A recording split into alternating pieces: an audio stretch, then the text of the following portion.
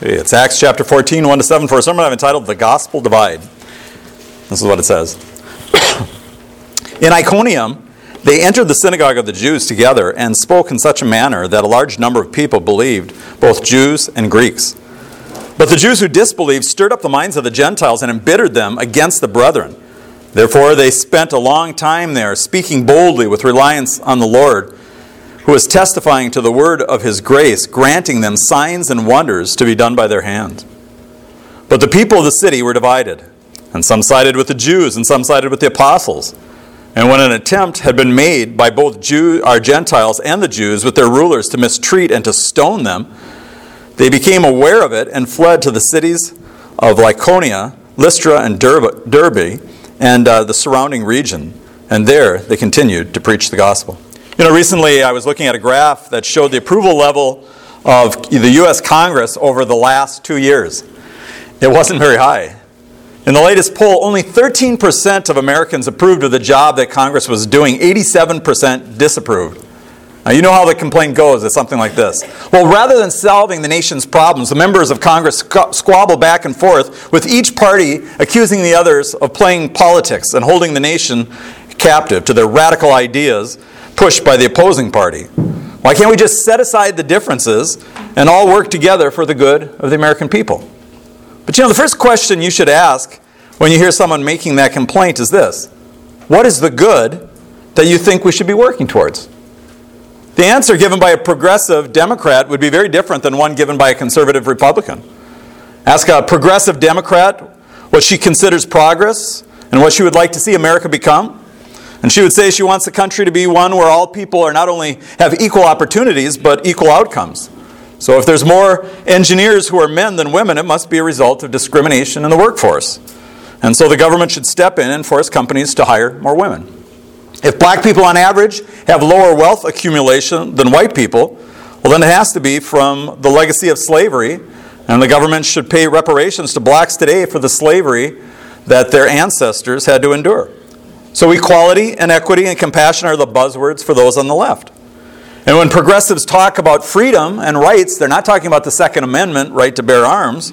Rather, they're usually talking about sexual rights.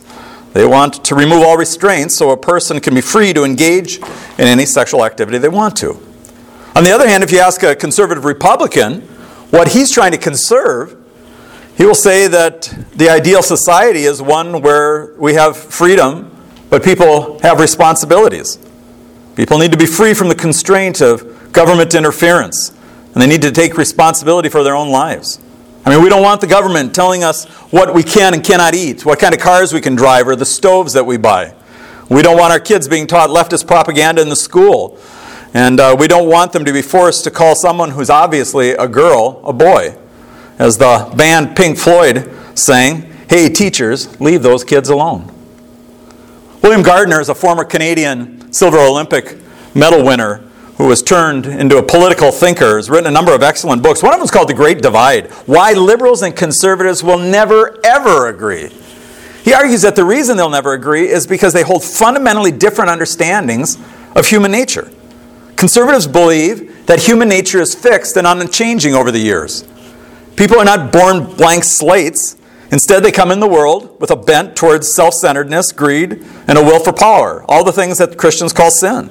So the best that we can do are find ways to restrain these evil impulses internally through religion, or externally through government restraining those who will not restrain themselves. That's why conservatives are generally more supportive of the police than liberals are. On the other hand, liberals do not believe that human nature is fixed. Kids are born blank slates. People are the products of the environment they grow up in. Raise kids in the right environment with a good liberal education and proper government support, and get rid of the right-wing patriarchy, that oppressive system, denying people the full expression of their true selves, and then all things will be well. Like the Beatles saying, "You may say that I'm a dreamer, but I'm not the only one.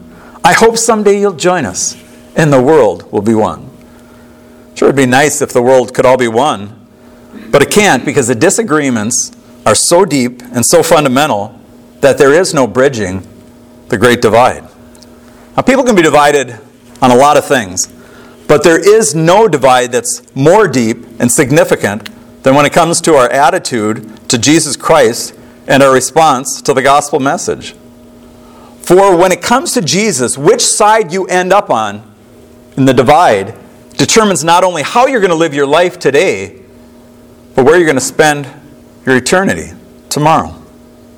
Well, here in the first few verses of chapter 14, we see the preaching of the gospel in the city of Iconium resulted in a great divide between those who accepted the good news and those who did not. Well, today we want to see how it played out, and then I want you to think about where you stand in this divide when it comes to the gospel of Jesus Christ. So let's pray and get into the text.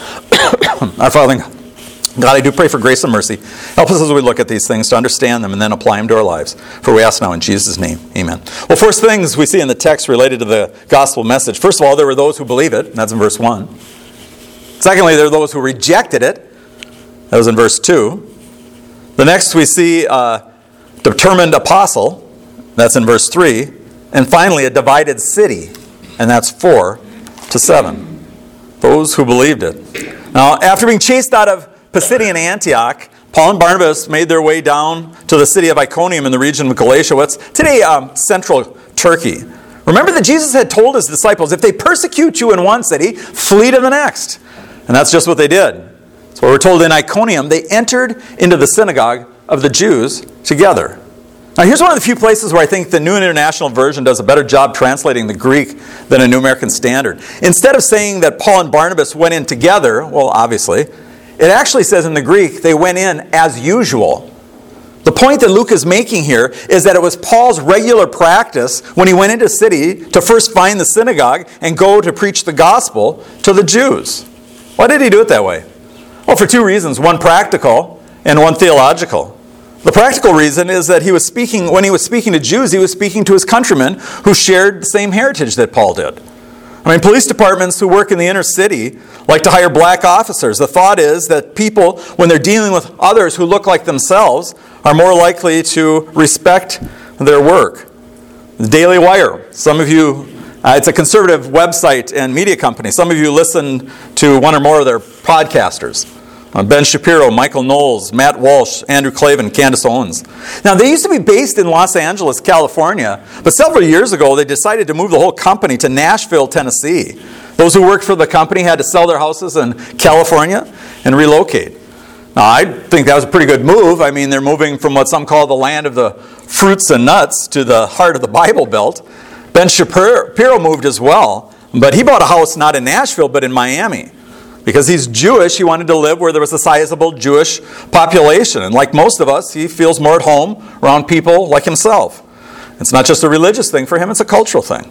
Well, when Paul went into the synagogues to speak to the Jews, there was a sense in which he was always coming home. These were his people who shared his religion and culture, and he had a common starting point with them, the Scriptures. So it made sense that he would go to those with whom he had a bond. But you know, there's also a theological consideration. Do you remember that when Jesus sent out the disciples, he specifically told them, do not go to the Samaritans or by way of the Gentiles, but go to the lost sheep of the house of Israel. And even after he was resurrected and he gave the Great Commission commanding people to go into all of the nations, he still put a priority on Jewish evangelism. I mean, speaking of the resurrection of Jesus, Peter told his countrymen in Jerusalem that it was for you first that God raised up his servant and sent him to bless you, turning every one of you from his wicked ways. Acts 3:26. In Romans 1:16, Paul says, I'm not ashamed of the gospel, for it's the power of salvation for everyone who believes, to the Jew first, and also to the Gentile. I've heard Jewish people complain that they say, it seems like you evangelical Christians specifically target us for evangelism. Well, yeah, and we're supposed to, because Jesus was the Jewish Messiah who came to and came through the nation of Israel. It says, in Iconium they entered into the synagogue of the Jews as usual, and spoke in such a manner that a large number of people believed, both Jews and Greeks. Now, the last time Paul spoke in a synagogue, there were many Greeks who believed, but only a few Jews. But this time it was more encouraging because it says a great number of both Jews and Greeks believed. But notice that Luke takes note of how they preached the message. The gospel itself is the power of God for salvation to everyone who believes, but it still matters how it's presented. I mean, two mistakes that the church and pastors in particular make when it comes to preaching. First is to think that it all depends on them, and so it doesn't really. And the second is to think that it doesn't really matter how you present the message. So those who fall into that first mistake, they think that it's all about the process of communication. So what you need is a polished speaker who has a message with style and verve. And it helps, of course, if you have a PowerPoint presentation interspersed with some funny video clips. But Paul specifically repudiated using the tricks of the trade that the Greek speakers used at that time.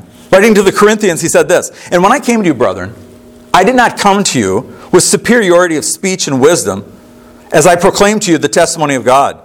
For I determined to know nothing among you except for Jesus Christ and Him crucified. I also was with you in weakness and fear and great trembling, and my message and my preaching were not in persuasive words of wisdom," meaning the world's wisdom, "but in a demonstration of the Spirit of power, so that your faith would not rest on the wisdom of man, but on the power of God." 1 Corinthians 2, 1-5. So Paul didn't employ the rhetorical methods used by the orators and the debaters of his day. He simply proclaimed the gospel truth carefully, counting on the power inherent in the message to change hearts and to transform lives. But that doesn't mean he didn't preach with skill and passion. Good preaching requires sermon preparation, lots of prayer, and then powerful proclamation. You ever listen to a sermon where the pastor's asking you to believe something and you're not quite sure that he really believes it himself? I mean, if he doesn't believe what he's saying, why should you believe what he's saying? I mean, if he doesn't have a flame in the pulpit, how's there even going to be a spark in the pew? David Hume was a skeptic. He liked to go listen to George Whitefield, who was a great preacher.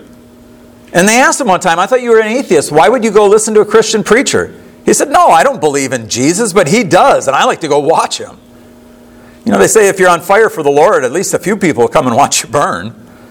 Well, they talked about preaching with passion and conviction. But where does that come from?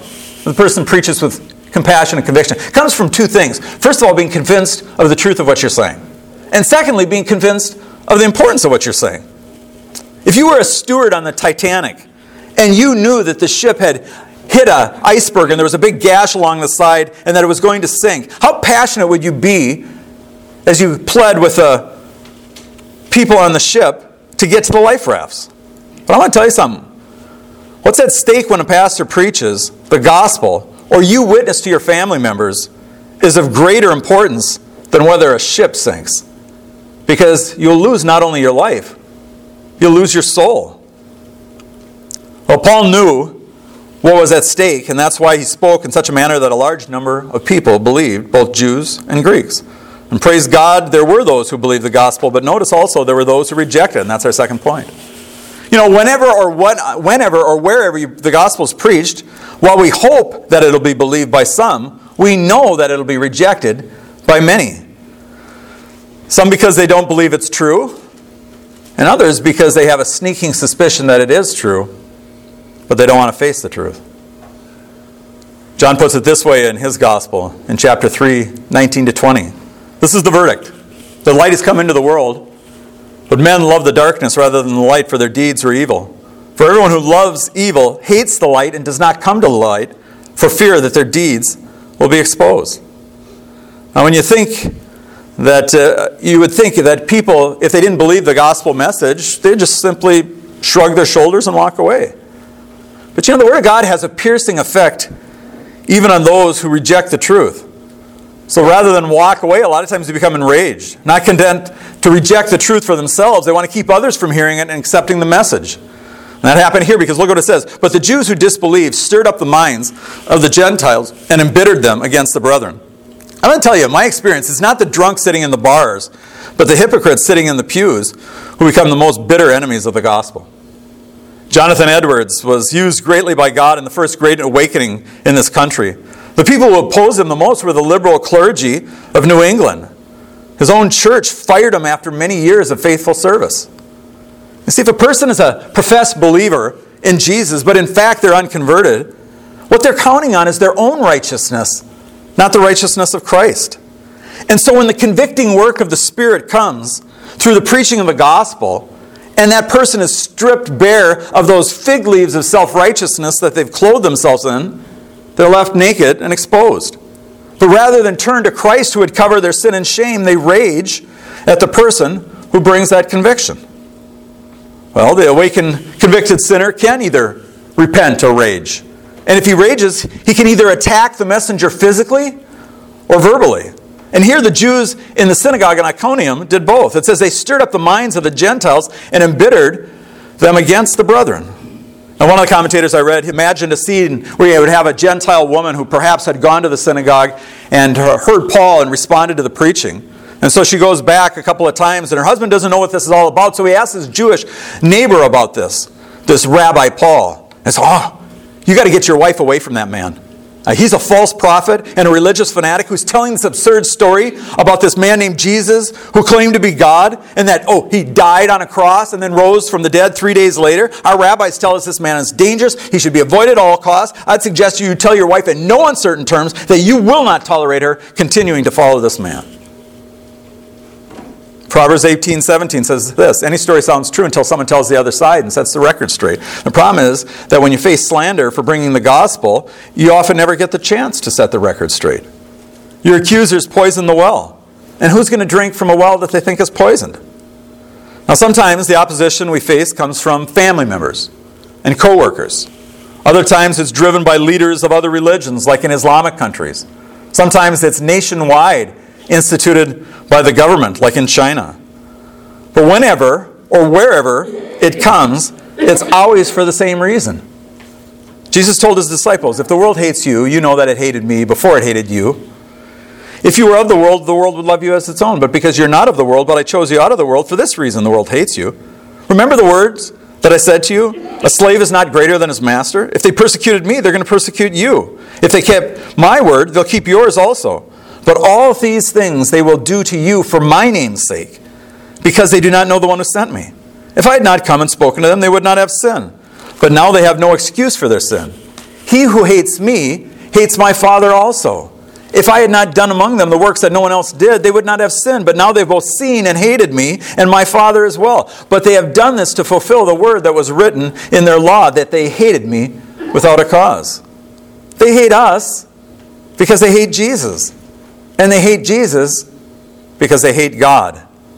That's why they oppose the spread of the gospel. That brings us to our third point, though, a determined apostle. How much does it take to discourage you?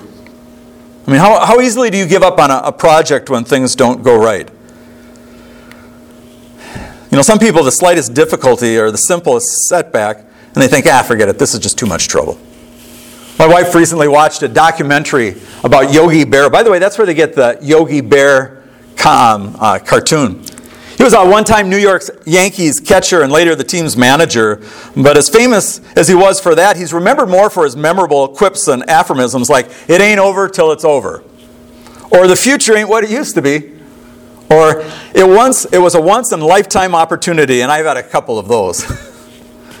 A lot of the things that are attributed to him, he said he never said. But they sounded good, so it gets chalked up to him. Now, it was true also for Winston Churchill. One of the quotes attributed to him that he never said was this: you have enemies? Good, it means you stood up for something somewhere in your life. Another that he did say was this: this is the lesson.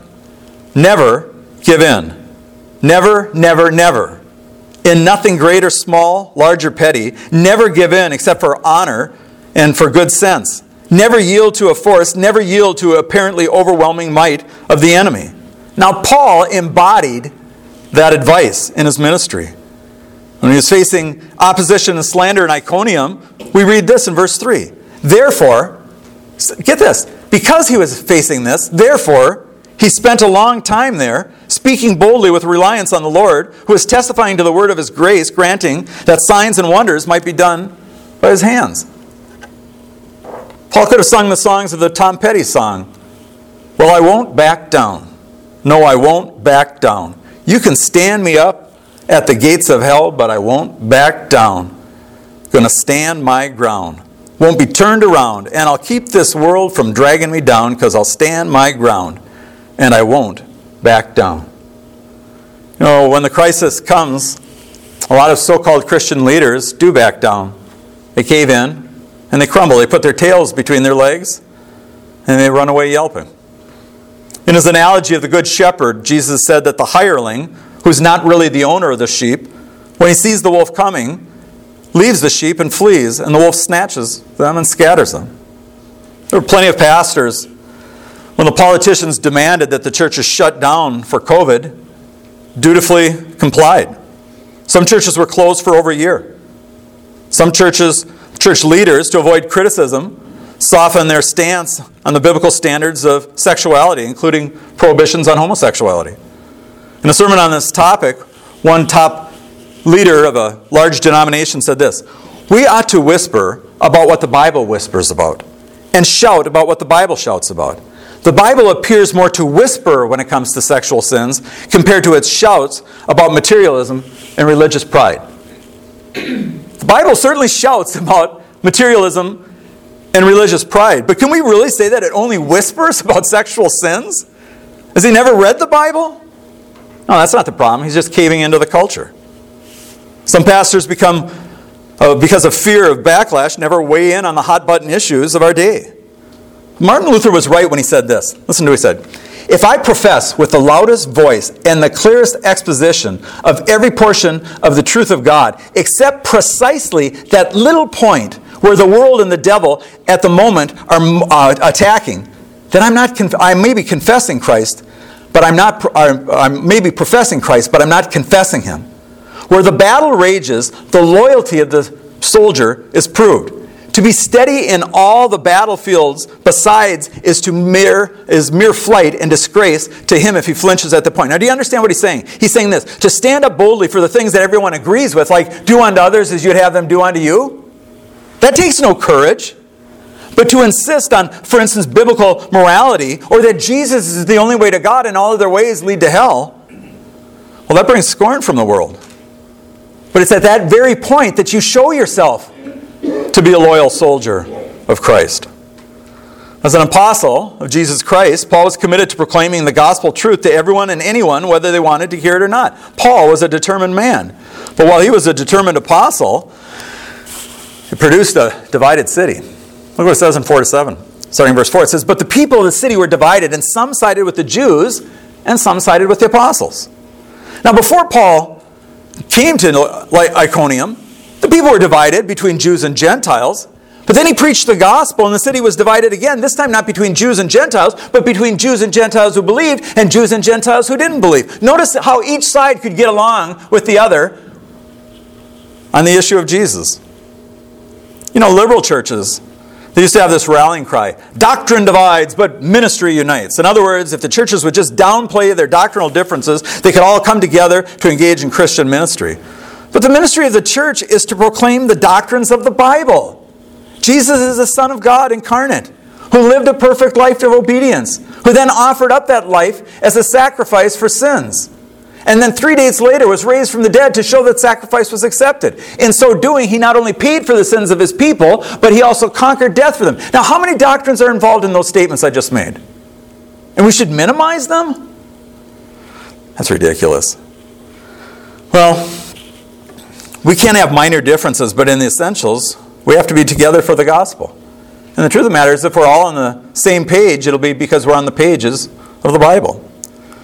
Well, sadly, a lot of times the bad guys are more committed to oppose the gospel than Christ's followers are to proclaiming the gospel. I don't think there was anyone in Iconium more committed than Paul was, but they were still committed to shutting down his witness. Look what it says in verse 5. "And when an attempt was made by both the Gentiles and the Jews with their rulers to mistreat and to stone them, they became aware of it and fled to the cities of Lycaonia, Lystra and Derbe, and the surrounding region, and there they continued to preach the gospel."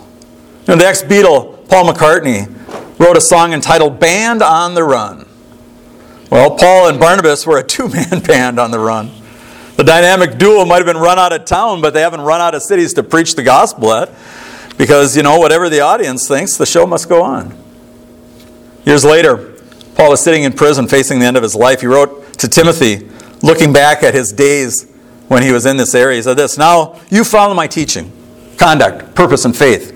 Patience, love, perseverance, persecutions and sufferings such as happened to me in Antioch and Iconium and at Lystra. What persecutions I endured, and out of them all the Lord rescued me. Indeed, all who desire to live godly in Christ Jesus will be persecuted." 2 Timothy 3:10-12. It takes courage for a Christian to stand for the truth in the gospel. Some have had to pay with their lives for that witness. All have to pay the price of being rejected and ridiculed by unbelieving relatives and friends. Doesn't matter how winsome you are, how gently you present the truth. The cold, hard fact is that unbelievers are on one side of this great divide and Christians are on the other. And if you're a Christian, your goal is to bring them from that side of the divide over to our side. Well, I want to apply this sermon to three types of people here and to those who are going to be listening over the internet and the radio. First, if you're a Christian, a committed Christian, I want to commend you and encourage you to keep fighting the good fight. I know it's long, it's hard, it's disappointing. It seems for every step forward, sometimes there's two backwards. But there's a prize and a crown at the end for those who persevere. So just keep going. Double down your efforts. Pastor I listened to speak at a conference one time. He said, 20 years ago, he said, I was at a conference where they were speaking to pastors and encouraging them. And so one of the things the guy did was he handed everybody an envelope. And he said, here's an envelope, but I want you to swear to the Lord that you will not open this envelope until the day comes when you've decided you're going to quit the ministry. And so he put it away in his Bible, put it on the shelf. Well, the years went by and he was struggling in his church. Rejection of the gospel, people causing trouble, all kinds of issues. And he decided, that was it, I'm done. I'm going to put in my notice and tell him I'm through. Then he remembered the little envelope, and he opened it up. It had a piece of paper in it, and it only had 2 words written on it. Don't quit. And he didn't. Don't quit. If you know you're not a Christian, this is the second application. I'm calling on you to abandon your position, surrender to Jesus, and enlist in His army. Because this is the winning side. And you want to be on it. The third application I want to make to those of you who are professed Christians but really lack real commitment. I want to ask you one simple question. Which side are you on? The great divide is deep, decisive, and which side you're on is going to determine your eternal destiny. You've got to come to grips with this. You've got to make up your mind. Because if you hesitate too long, the decision will already have been made. May God give you the grace. May God open your eyes and your heart. Let's pray. Our Father and God, we need grace and mercy. We know that the Scripture teaches that all the elect make it, those you've chosen for salvation, will make it in the end. They will persevere because you preserve them. But that means we have to do the things that you call us to do in order to persevere. We need to hear the Word of God. We need to be in a place where people are encouraging us to keep going. We need to pray often and ask for help. We need to say no to sin. And we need to stand for the truth wherever you've placed us. And that's becoming more difficult, but that just shows what the quality of a person's faith is when the difficult times come. So we pray that you'd strengthen our faith, cause us to persevere, and cause us to find great joy in serving Jesus now and forevermore. So bless us to that end. We ask in Jesus' name. Amen. All right, we're going to close by singing a song. It's going to be 337.